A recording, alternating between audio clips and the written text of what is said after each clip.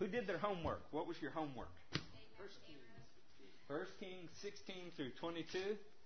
You wanted to know about Ahab. Incidentally, since the whole focus of this ministry is applying the word that you've been taught, who remembers what Wednesday's message was? Well, this is where you find out whether the pastor is doing a good job or not. Come on, somebody, help me out. Everybody's scrambling around for their notes. There was a guy who's... There we go. Jacob was changed from a deceiver into a prince with God and given a new walk. That is our testimony. Our testimony is that we were once tricksters, we were once deceivers, unable to please God in and of our natural selves. But God has touched us. He's given us a new walk. He's taught us that our weakness can be turned into strength. And we're all excited about that because as I look around, we can be a pretty weak group of people. There are times that we don't do the things that we want to do. And other times we do the things we don't want to do. That's okay. It's not that we're excusing sin because grace abounds. It's that we're acknowledging that we are weak before God and we need His strength, His power to work in us. That's awesome. I mean, if we'll do that, there's no limit to what God can do through us. We're going to get into Ahab this morning. This morning's message is titled, Give Them What They Want. Y'all can turn to 1 Kings 22. No, 22. Chapter 22. Genesis, Exodus, Leviticus, Numbers, Deuteronomy, Joshua, Judges, 1st and 2nd Samuel, 1st Kings. Don't let it offend you that I read out the books. I'm doing that mostly for myself because it's embarrassing when I can't find the books I'm preaching from. I was always a little kid in class that if you had to give the next letter in the alphabet, I had to start singing it from the beginning. You know, I never could just tell you what came after M or what came after R. I had to, A, B, C, D. Well, I do the same thing with the books of the Bible. Y'all love Jesus? Yeah. Man, I'm having a good time this morning. If nobody else is getting blessed, I already am. We're going to start in 1 Kings 22. And we're going to start in the first verse. I'm going to read this story, and I want to tell you up front, this is not one that you hear preached on a lot. For the most part, we're taught certain things about God. And it forms our concepts about God. And when we read the Word, we tend to take those concepts and conform the Word to it. For instance, have you ever been taught that angels have wings? Yeah, every picture, I've got a picture on that back wall that shows little babies that are supposed to be angels and they have wings. That's not found anywhere in the Bible. Angels look like men. Never are they shown to look like babies. And never is it said that they have wings. Now, I'm not saying they don't. I'm just saying when you think of an angel, you think of an angel with wings because that's a preconformed idea. We think things about God sometimes. We're told that God is all-knowing. I don't disagree with that a bit. I just say He has the means to find out everything He wants to know. But I can show you times in the Bible where God didn't know something and found it out. Every heavenly creature in the Bible has eyes all over it. And the Lord's eyes are ranging the earth looking for something. He's looking for people's hearts who are fully committed to Him. Well, why does He have to look? Jesus said to the woman at the well, the time is coming and has now come when true worshipers will worship in spirit and truth, for these are the kind the Father seeks. My whole point is, when you are thinking about God, let's think about Him as the Word describes Him. And it gets us away from some of this childish fairy tale stuff that is simply, well, God knows my heart, and so it's not necessary for me to pray anymore. God knows what I'm going to do before I do it, so it doesn't really matter how I act. And some of these foolish kind of teachings. That's not what the Bible teaches at all. In this story, you find something that the vast majority of Christianity would just run from and avoid this teaching. And there's a reason for it, but I think God will shine light on it for us this morning. You'll learn a valuable principle about God. And 1 Kings 22, and I hope I don't lose y'all reading something that's fairly lengthy, but we're going to do our best with it. It says, For 3 years there was no war between Aram and Israel. Aram and Israel. Amram was Moses' father. But in the 3rd year of Jehoshaphat, king of Judah, went down to see the king of Israel. The king of Israel had said to his officials, "Don't you know that Ramoth-Gilead belongs to us, and yet we are doing nothing to retake it from the king of Aram?" So he asked Jehoshaphat, "Will you go with me to fight against Ramoth-Gilead?" Jehoshaphat replied to the king of Israel, "I am as you are, my people as your people, my horses as your horses." But Jehoshaphat also said to the king of Israel, "First seek the counsel of the Lord." You know, that's a really wise thing to do. People will ask you for your commitment on the spot. Most of my professional life has been in sales. I was trained to get people to commit on the spot. You come in, and what do you tell the car salesman first thing you see? What's the first words out of your mouth? Just looking. And yet 75% of the people that walk into a car dealership buy within 2 days. So they're not just looking, huh? That salesman's job is to turn you from just looking into a buyer. Well, what we need to be disciplined to do as Christians is like Jehoshaphat, king of Judah. We need to first seek the counsel of the Lord. I never forget watching some of my lost peers when I was in the car business react to Christians that said, "I don't know about that deal.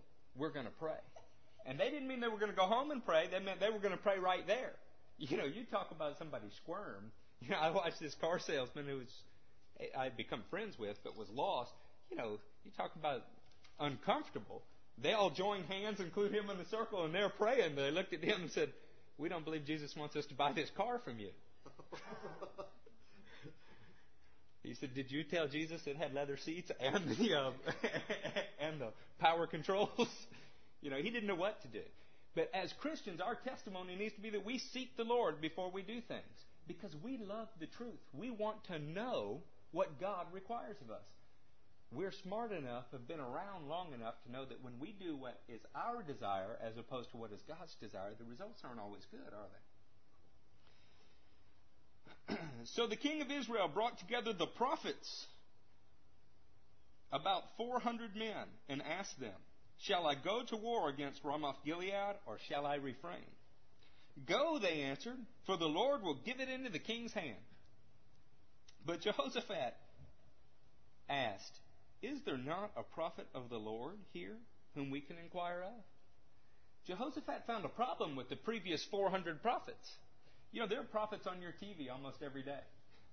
They're not all God's prophets, but there are prophets. Sister Cleo will tell you, everything you want to know about your life.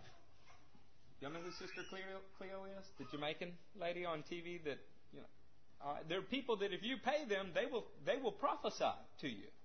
But it's not necessarily the mind of the Lord, is it? It might be their own imagination. It might be the devil's will for you. You really don't know. I remember one time I was in the French Quarter and I was with somebody who was lost. They ran over to one of the fortune tellers in Jackson Square. I just kind of rolled my eyes. I think, boy, people will seek after everything to find out something spiritual other than God, the source of all truth. And I'll never forget that lady's eyes. She grabbed this fellow's hand, who is a relative of mine, somebody who's fairly close to me. She looked at his hand and then looked back over his shoulder, and her eyes met mine. And she began to whisper to him. I could hear what she was saying, but her intent was that I not hear. She said, "There's someone in your life who's very jealous of you. You need to separate yourself from him because he's going to harm your life. He wants things from you." And went on and on and on. She was lying to him because I was trying to give him the gospel. See, that was the devil's will for his life. Separate from that man of God. Not God's will. So you can hear things that aren't God. So Jehoshaphat sees these 400 prophets, and they say, hey, go. As one man, they all said, go, you're going to get victory. In other words, they told those two kings what they wanted to hear. Nobody wants to hear, hey, the battle lines are drawn. We're going to win or we're going to lose. You're going to lose miserably. Nobody wants to hear that, right? So the prophets took the safe road. Remember something, the path of least resistance makes rivers and men both crooked. If you listen to the advice that is the least resistant to you, If you always take the path that is the easiest, you'll end up a crooked individual. Sometimes God's desire is for you to struggle because it refines you. It reproves you. Go, they answered, for the Lord will give it into the king's hand. But Jehoshaphat asked, is there not a prophet of the Lord here whom we can inquire of? The king of Israel answered Jehoshaphat, there is still one man through whom we can inquire of the Lord. By the way, the king of Israel here is Ahab. So Ahab answered, there is still one man through whom we can inquire of the Lord. But I hate him because he never prophesies anything good about me, but always bad. He is Micaiah, son of Imlah. Jehoshaphat here says, the king should not say that, Jehoshaphat replied. So the king of Israel called one of his officials and said, bring Micaiah, son of Imlah, at once. Dressed in their royal robes, the king of Israel and Jehoshaphat, king of Judah, were sitting on their thrones at the threshing floor by the entrance of the gate of Samaria, with all the prophets prophesying before them. Now Zedekiah, son of Kenaiah, had made iron horns, and he declared, this is what the Lord says, with these you will gore the Arameans until they are destroyed. All the other prophets were prophesying the same thing. Attack Ramoth-Gilead and be victorious, they said, for the Lord will give it into the king's hands. So you get this picture. There are two kings, one of Israel, that's Ahab, one of Judah, the southern part of Israel, and his name was Jehoshaphat. They're dressed in their royal robes, and they're sitting on thrones, and there are 400 prophets before them saying, hey, do what you want, buddy. God's with you. Look, I made these iron horns. Just like this, you're going to gore your enemies. It'd be easy for the kings just to listen to them. But Jehoshaphat was fairly godly. He wanted to know what God's prophet said. So the messenger who had gone to summon Micaiah said to him, look, as one man the other prophets are predicting success for the king. Let your word agree with theirs and speak favorably. Boy, have you ever had that kind of pressure? Somebody look at you and say, look, man, everybody else is already saying this. Just agree with them. You don't have to lie. You just need to kind of nod, not say anything. Romans speaks of something called a tacit approval. It's when you're not doing the thing that is wicked, you're just agreeing with those that are, or rather not disagreeing with them. And Romans speaks of that being worthy of destruction in the same way that the people who are doing wicked. It's not enough for you to be like Sweden and remain neutral in every war. That's not enough. You have to choose a side. And in 1 Kings 18, Elijah's just got through telling the nation, how long will you waver between two opinions? If God is God, serve Him. If Baal is God, serve Him. But you can't ride the fence. Y'all know the story. God answered by fire, and the nation dedicated themselves to God. Here we are a few chapters later, 4 chapters, and they already got surrounded around them another 400 prophets that are lying to Him. When he arrived, the king asked Micaiah, shall we go to war against Ramoth-Gilead, or shall I refrain? Do you remember that the king didn't like Micaiah because he never prophesied anything good? Y'all remember that? He said, I hate him. Well, Micaiah knows that. And when he shows up and they ask him, and he's already been warned, hey, look, just agree with all the other prophets, Micaiah answers with sarcasm. And he says, attack, be victorious, he answered, for the Lord will give it into the king's hand. The king said to him, how many times must I make you swear to tell me nothing but the truth in the name of the Lord? The king knew he was not telling him the truth. He knew he was not telling the truth because Micaiah never prophesied anything good to him, and this was something good. The situation is this. Dad wants to know, should I go into business with somebody? Donald Trump. And Carlos is there, and he says, hey, look, before you do this, let's inquire of God. Well, there's a bunch of people who are lying to Dad saying, you need to go into business with Donald Trump. He's rich. It'll all go great. Messengers come out from Carlos to me and say, hey, everybody's telling him to go into business. Just let your word agree. Well, the whole way to Dad, I've got this in my mind. They don't want to know the truth. All they want me to do is lie to him. So I get there with a great big smirk on my face and say, hey, go ahead, buddy. You'll get exactly what you deserve. Go into business with Donald Trump. That's what Micaiah is doing. And the king detects it. He detects sarcasm. He knows the guy's not telling him the truth. It's unusual, though, for God's prophets not to tell the truth, isn't it? I mean, that's rare. That's one reason that this story is avoided in the Bible. And you're going to see it gets worse than this. Then Micaiah answered, I saw all Israel scattered on the hills, like sheep without a shepherd. And the Lord said, These people have no master. Let each one go home in peace. The king of Israel said to Jehoshaphat, Didn't I tell you that he never prophesies anything good about me, but only bad? He wanted to know the truth, and then when he gets it, he's mad. I met a lot of people that wanted to know what would happen, but when they found out, they were mad. Micaiah continued, Therefore hear the word of the Lord. I saw the Lord sitting on his throne, with all the host of heaven standing around on his right and on his left. And the Lord said, Who will entice Ahab into attacking Ramoth-Gilead and going to his death there? What was God's will? God's will was that Ahab attack Ramoth-Gilead and die doing it. Now we're going to look at Ahab's life and find out why. It's not a good thing to have God want you to die, is it? You know, that doesn't happen very often in the Bible. There's only a handful of times that God wants somebody dead. You know, you could pick all kind of enemies. God's not the one that should be at the top of your list. One suggests this and another that. Finally, a spirit came forward, stood before the Lord, and said, I will entice him. By what means? The Lord asked. I will go out and be a lying spirit in the mouths of his prophets, he said. You will succeed in enticing him, said the Lord. Go and do it. So now the Lord has put a lying spirit in the mouths of all these prophets of yours. The Lord has decreed disaster for you. If you heard this, how would you react? Would you not be broken and say, oh my God, I didn't mean to get on the wrong side of this battle. I don't want God to be upset with me. I'm sorry, I repent. We won't listen to the lying prophets. Wouldn't your heart be quickened to do what is right? Listen to how they react. Then Zedekiah, son of Kenaniah, went up and slapped Micaiah in the face. Which way did the Spirit from the Lord go when he went from me to you? He asked. Micaiah replied, You will find out on the day you go to hide in an inner room. The king of Israel then ordered, Take Micaiah and send him back to Amnon, the ruler of the city, and Joash, the king's son, and say, This is what the king says. Put this fellow in prison and give him nothing but bread and water until I return safely. Micaiah declared, If you ever return safely, the Lord has not spoken through me. Then he added, Mark my words, all you people. Micaiah is pretty confident, isn't he? We're going to read real quickly what happens in this battle. Then I'm going to tell you all what this means and what the principle is. Okay?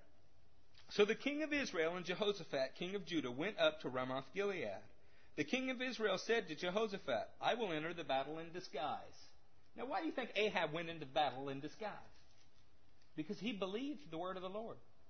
He knew that Micaiah was telling the truth. But he didn't heed it. He knew Micaiah was telling the truth, but it was what he didn't want to hear. And since it wasn't what he wanted to hear, he tried to find a way to circumvent the Lord.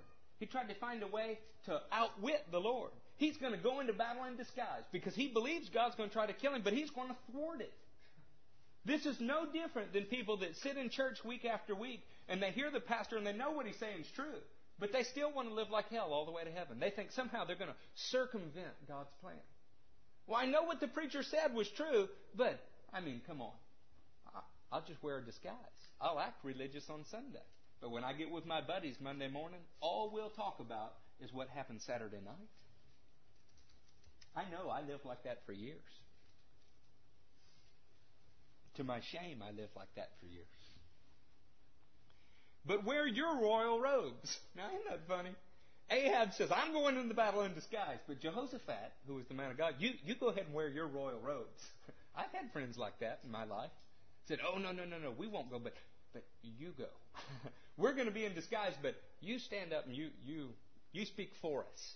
Didn't he figure Jehoshaphat would get killed? His goal, all right, because the guy's wicked, Ahab's thinking, if Jehoshaphat's wearing his royal robes and I'm in disguise, and God's trying to kill one of the kings, perhaps he'll mistake him, and he'll kill him. And in fact, his plan looks like it's working at first. Now the king of Aram ordered his 32 chariot commanders, do not fight with anyone, small or great, except the king of Israel, which is Ahab. When the chariot commanders saw Jehoshaphat, they thought, surely this is the king of Israel. So they turned to attack him. But when Jehoshaphat cried out, the chariot commander saw that he was not the king of Israel and stopped pursuing him. But someone drew his bow at random and hit the king of Israel between the sections of his armor. I want you to get this. There are thousands of people in battle. The enemy said, no matter what we do, we're going to kill Ahab. In fact, it was God's plan that Ahab go into this battle and die. But Ahab disguises himself. He puts on a religious facade so nobody will know who he is. And somebody draws a bow at random, shoots into the air. And not only does the arrow find Ahab, but it goes between his sections of the armor so that it hits him and gives him a mortal wound. Friends, we can run from God, but we cannot hide. You can put on a religious facade. You can act very, bless you, brother, bless you, sister, and the whole time have hatred in your heart. God's Word will find the space between the sections of your armor. Not because He's unmerciful, not because He desires to harm you, but because He desires you to die to your own desires and live to His. In my life, the arrow that made it up into the heavens came down and hit me at random between the sections of the armors was a verse. It was Matthew 7:21. It said, not everyone who says, Lord, Lord, shall enter my kingdom, but only he who does the will of my Father who is in heaven. That hit me, and it made it right through my sections of armor. See, I had it all worked out in my mind. I'd been baptized. I knew Jesus was Lord. I had my armor around me. The problem is, it concealed a heart that had no desire to do God's will. I simply desired to avoid hell. And that arrow hit me. And you know what? I was pierced. When you're pierced by the Lord, you can do one of two things. You can harden up your heart, make your face like flint, and refuse to repent, or you can repent right there and admit you're wrong. When you reveal your weakness to the Lord, He's always faithful to show you mercy. When you refuse, when you act as if you have it together, you break off that arrow and you just look back at Him, then He must break you more because He loves you. If you're persistent, though, in seeking what is evil, there's another principle at work that we will read about. We don't need to finish this story, but I want to tell you, it had been prophesied through the prophet Elijah the Tishbite that Ahab would die and dogs would lick up his blood. Also that his wife Jezebel would die and be devoured by dogs. This was a humiliating thing. You know, when Kennedy, JFK, was killed, his funeral procession was something that our whole nation took note of. And it was a ceremony of honor. I mean, there's even an eternal flame there. If the king of your nation died and there were dogs licking up his blood, that shows total dishonor. And not only did the dogs lick up Ahab's blood when he died in a place where the prostitutes bathed, which from the Jewish mindset, you just have to understand, in the law, a lot of things made you unclean. You had to leave the camp if somebody spit on you. You had to leave the camp if you had even holy relations with your wife too close to her time period of monthly uncleanness. So what do you think it was like? What message do you think it spoke to Israel to see their king dying, dogs licking up his blood, and he's laying in a pool where the prostitutes bathe? I'm not trying to be graphic. I just want you to get that picture. It's nasty, huh? Okay.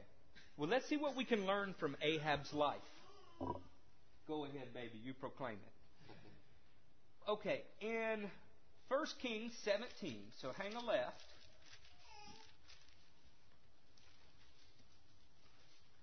Verse 1. We're going to see that Ahab saw miracles in his life. Now, the point of these next few scriptures is that you remember God desired for Ahab to be deceived. He desired for him to die. But that was at the end of his life, not the beginning.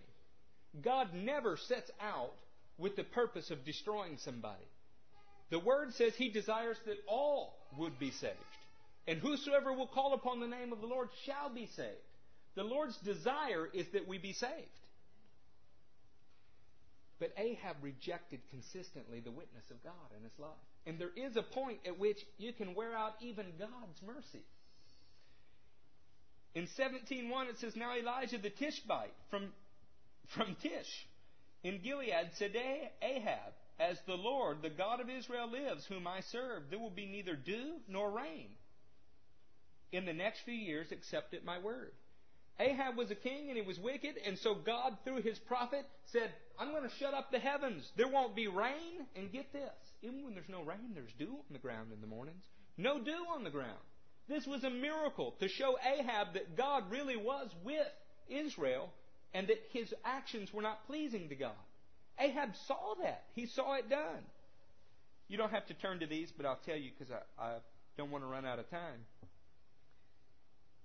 In Kings 18, Ahab saw Elijah stand on a mountain, call upon God, and fire come down in response to Elijah's call. Ahab saw that with his own eyes. It's not as if Ahab had never seen the witness of God, or as if he had not had multiple times to repent. If you're taking notes, that's Kings 18:38 through 41. In Kings 18:44 through 45, Ahab saw the rain return to Israel at Elijah's word. He saw rain taken away. He saw dew stopped. He saw God answer by fire. He saw with his own eyes at Elijah's word the rain return. Ahab saw miracles in his lifetime. He saw them. He saw them with his own eyes. Have you ever wondered about people?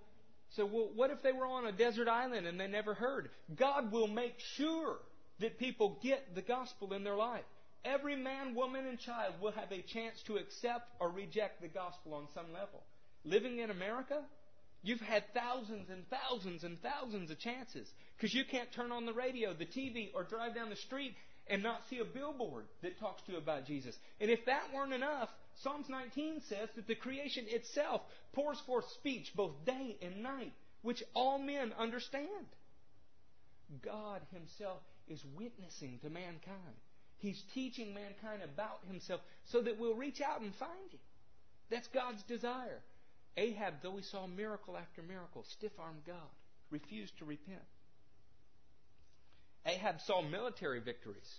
The battle that we read about, where Ahab dies, that was his third encounter with Amram. The first two, God saved him. In the first two encounters, God came through with miraculous defensive victories. Though he was outnumbered, God came through. Though he was under siege, God came through. So he'd been delivered from this king twice. He'd seen 3 miracles just at random.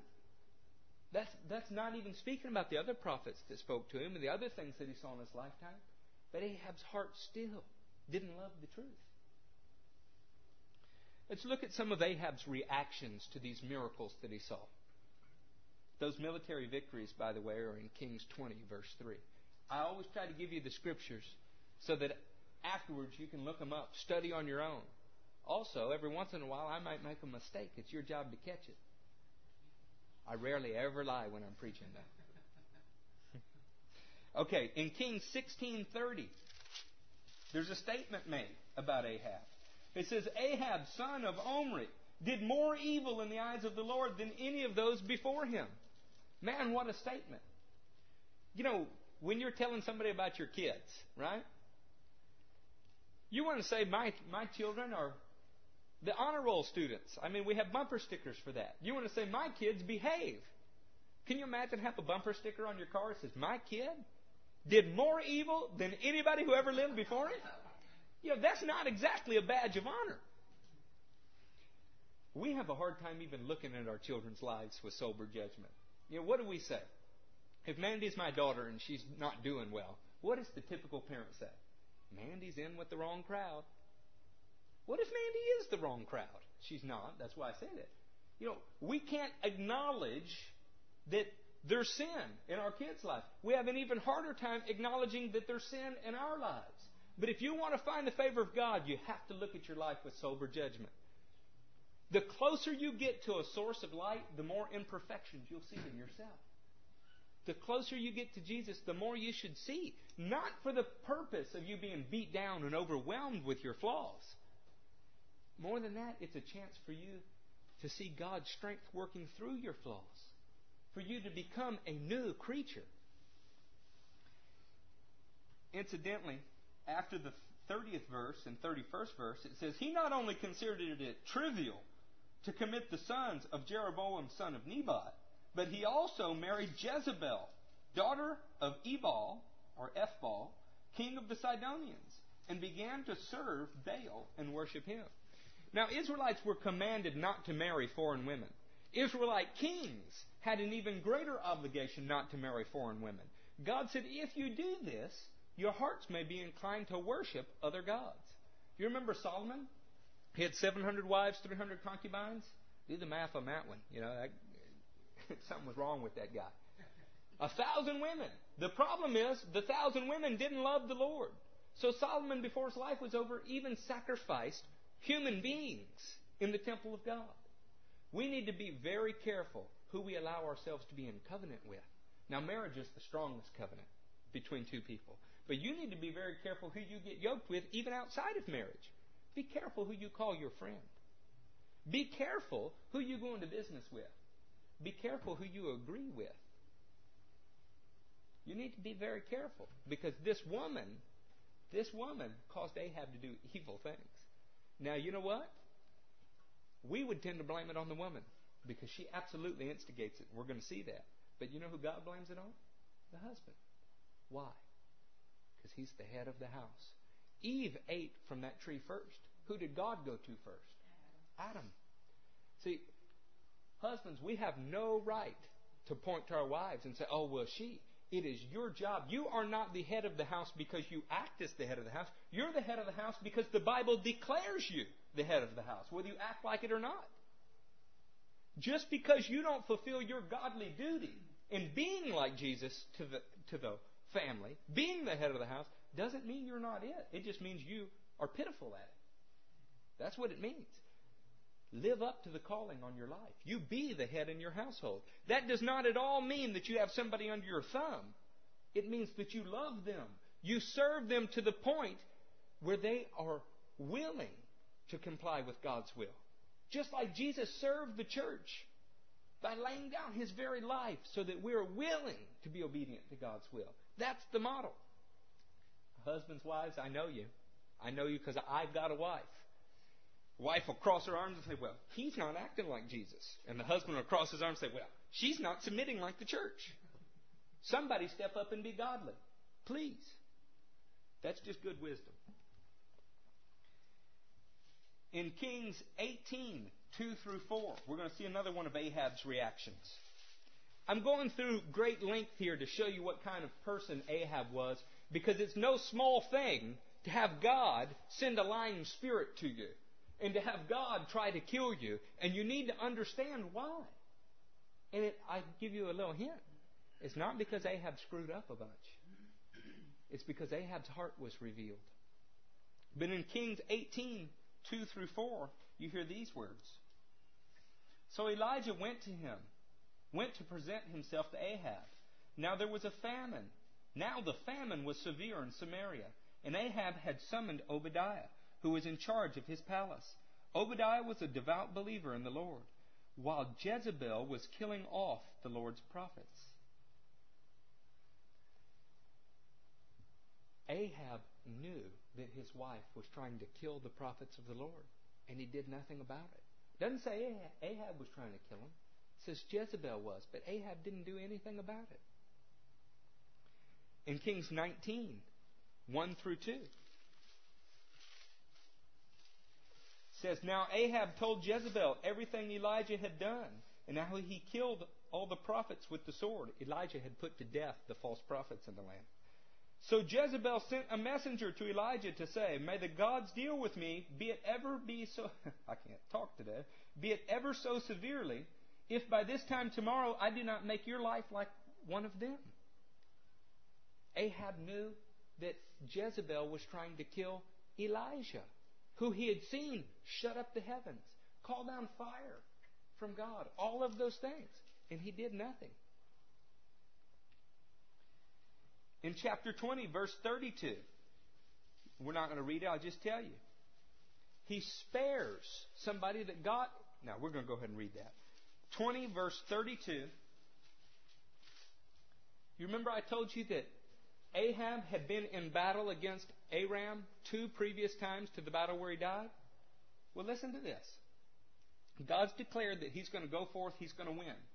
And listen to what happens in verse 32. Wearing sackcloth around their waist and ropes around their heads, they went to the king of Israel, that's Ahab, and said, Your servant Ben-Hadad says, Please let me live. God says, Ben-Hadad's going to attack. You're going to kill him. You're going to crush the whole army.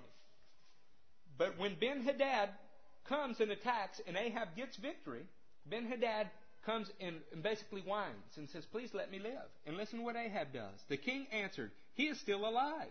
He's my brother. This is an enemy of God that God says Ahab was to defeat in battle and kill. But Ahab calls him his brother. Ahab not only married a woman that was wicked, he was willing to call the enemies of God, people who hated God, his brother. Proverbs 12:26. Y'all hold where you're at. I'm going to read that to you real quick. Proverbs 12:26 says this. A righteous man is cautious in friendship, but the way of the wicked leads them astray. You need to be cautious who it is you ally yourself with. I've had a few times in my life where I got too close to somebody that was not on God's team. You know what God allowed to happen because He loves me? He allowed them to burn me really good. That way I was reminded, oh, that guy's got claws. He's got thorns because he's answering to a different God than I am. And I remembered that my only purpose in friendship with the lost is to see them saved. But we can't just be intimate, can't just be friends on the same kind of level that David and I can be, because we're both godly. Incidentally, James 4:4 says, friendship with the world is warfare to God. You can't be a friend of the world and a friend of God. Doesn't mean you can't be friendly to the world. You're supposed to be kind.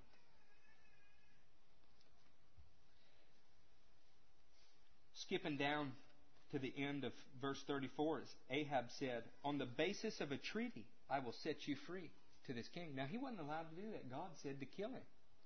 Exodus 34:12-15 told the kings of Israel, do not make treaties with the other nations. But Ahab had no problem disregarding God's plan and His will.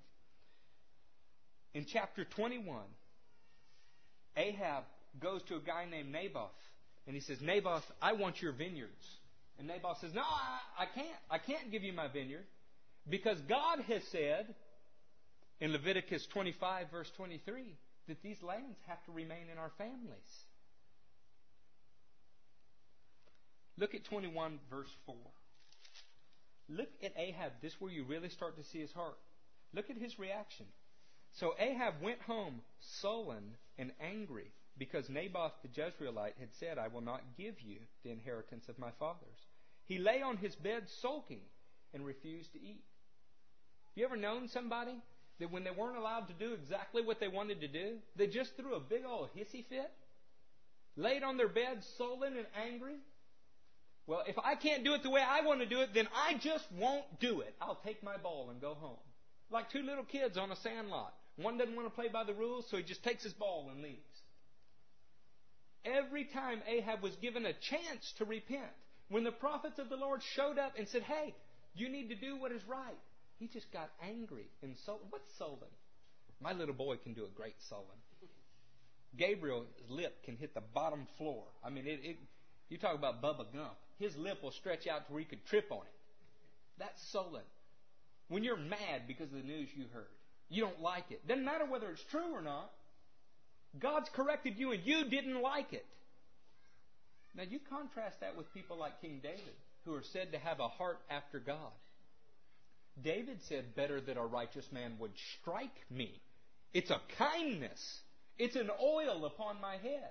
If you're righteous, the rebuke of the Lord is something that's precious to you. It keeps you on track. If you are not righteous, every correction makes you sullen and angry. Do you remember Cain? God comes to Cain and He says, Cain, man, sin's crouching at your door, but you must master it. What's Cain do? Goes right out and kills his brother. God shows up. Does He kill Cain? No, He sends Cain out of the garden. Cain, instead of repenting and being humble in heart and saying, thank you, Lord, for not killing me, what's Cain do? He crosses his arms and says, Now that you've done this, everywhere I go, people will try to kill me. God says, not so, Cain. Look, I'll put a mark on you so nobody will hurt you. If they hurt you, they'll have to deal with me. Does that make Cain happy? No, his face was downcast. The wicked, no matter how much kindness you show them, no matter how many opportunities to repent, they're angry because they don't get their own way. Understand this, friends. You cannot have your way and God's way. You must give up your desires. You must give up your wants and take up God's. There is not room on the throne of your heart for both your desires and God's. Now, let me tell you a secret. That's why Jesus said, if anyone loves life, he'll lose it. But if anybody loses his life, he'll gain it. That's why Jesus said that. And as you lose your life for God, the life you gain, your desires and God's will begin to overlap. So you'll get everything your heart ever wanted anyway. In 21:7 through 16, you see that he allows Jezebel to have Naboth killed. You remember David had Uriah killed for Bathsheba? But when David was confronted by the prophet Nathan in 2 Samuel 12:13, David cries and says, I've sinned. And then you see that psalm that we all love, create in me a clean heart. That was David's response to the correction. You know what Ahab's response to the correction was? Can anybody guess? Sullen and angry. In 21:25, we're going to read that one. This verse says, there was never a man like Ahab who sold himself to do evil in the eyes of the Lord, urged on by Jezebel, his wife. He behaved in the vilest manner by going after idols like the Amorites the Lord drove out before Israel. Ahab earned a unique distinction in the history of Israel, as there never having been anybody that sold themselves to do evil in the way that Ahab did, because his wife urged him on and he yielded to it. Friends, Ahab will stand before the throne of God one day. He may point and say it's her fault, it's their fault. And you know what? He will have seen miracles, he will have been warned by prophets, and he will be guilty. When we hear the word of God and we refuse to respond to it, we are guilty. It doesn't matter who encouraged us, who told us it wasn't true. All of it. You know the word of the Lord when you hear it. His Spirit will testify with your spirit that what I'm saying is true. But look at 1 Kings 22:8, and you're going to see the principle that I've been wanting to get to. Oh, I'm doing good. I got about 35 minutes. Check out this principle. In 22:8, the king of Israel answered Jehoshaphat, there is still one man through whom we can inquire of the Lord. Now, Ahab knew that. Ahab said, there's one guy in Israel that we can hear from God. But I hate him. Why? Because he never prophesies anything good about me, but always bad. When you know that it's the word of the Lord, but you hate it because it doesn't say something good about you, then you're in Ahab's boat. And get this.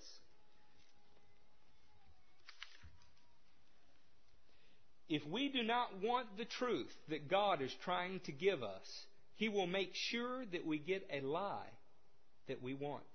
We exchange God's truth for a lie. Turn to Romans 1 and you'll see that very principle. So, well, why on earth did God, the God of all truth, send a lying spirit to Ahab? Why was God's will that Ahab be deceived? Because Ahab falls into this category right here. It's Romans 1. We'll start in verse 18. The wrath of God is being revealed from heaven against all the godlessness and wickedness of men who suppress the truth by their wickedness. Since what may be known about God is plain to them, because God has made it plain to them. Get this, God has made His truth plain to people. For since the creation of the world, God's invisible qualities, His eternal power and divine nature have been clearly seen, being understood from what has been made, so that men are without excuse. For although they knew God, they neither glorified Him as God, nor gave thanks to Him, but their thinking became futile, and their foolish hearts were darkened. Although they claimed to be wise, they became fools, and exchanged the glory of the immortal God for images made to look like mortal man and birds and animals and reptiles. Therefore God gave them over to the sinful desires of their hearts. If what your heart desires is sinful and wicked, God will give you opportunity after opportunity to change your heart. He will give you the opportunity to repent. If you continually stiff-arm God's Spirit that is trying to draw you to repentance, at some point, God will give you what you want, which is the desires of your sinful heart. Have you ever wondered why some people are so pitifully rich? Now, there's a whole teaching out there that says that that's because God's blessing them. I would go so far as to say it's the opposite. It's to keep them from getting the truth. It's to keep them from realizing that they need God and are dependent upon Him. Some people have striven for things that God does not want them to have so much that God finally throws up His hands and says, "You want it? You got it." And they cannot be saved because their own desires have blinded their hearts. If what you want is deception, then what we're reading is that God will make sure you get the deception. Now that's the bad news. The good news is it works the other way too. If you want the truth, God will make sure that you get the truth. But we're going to keep going with that.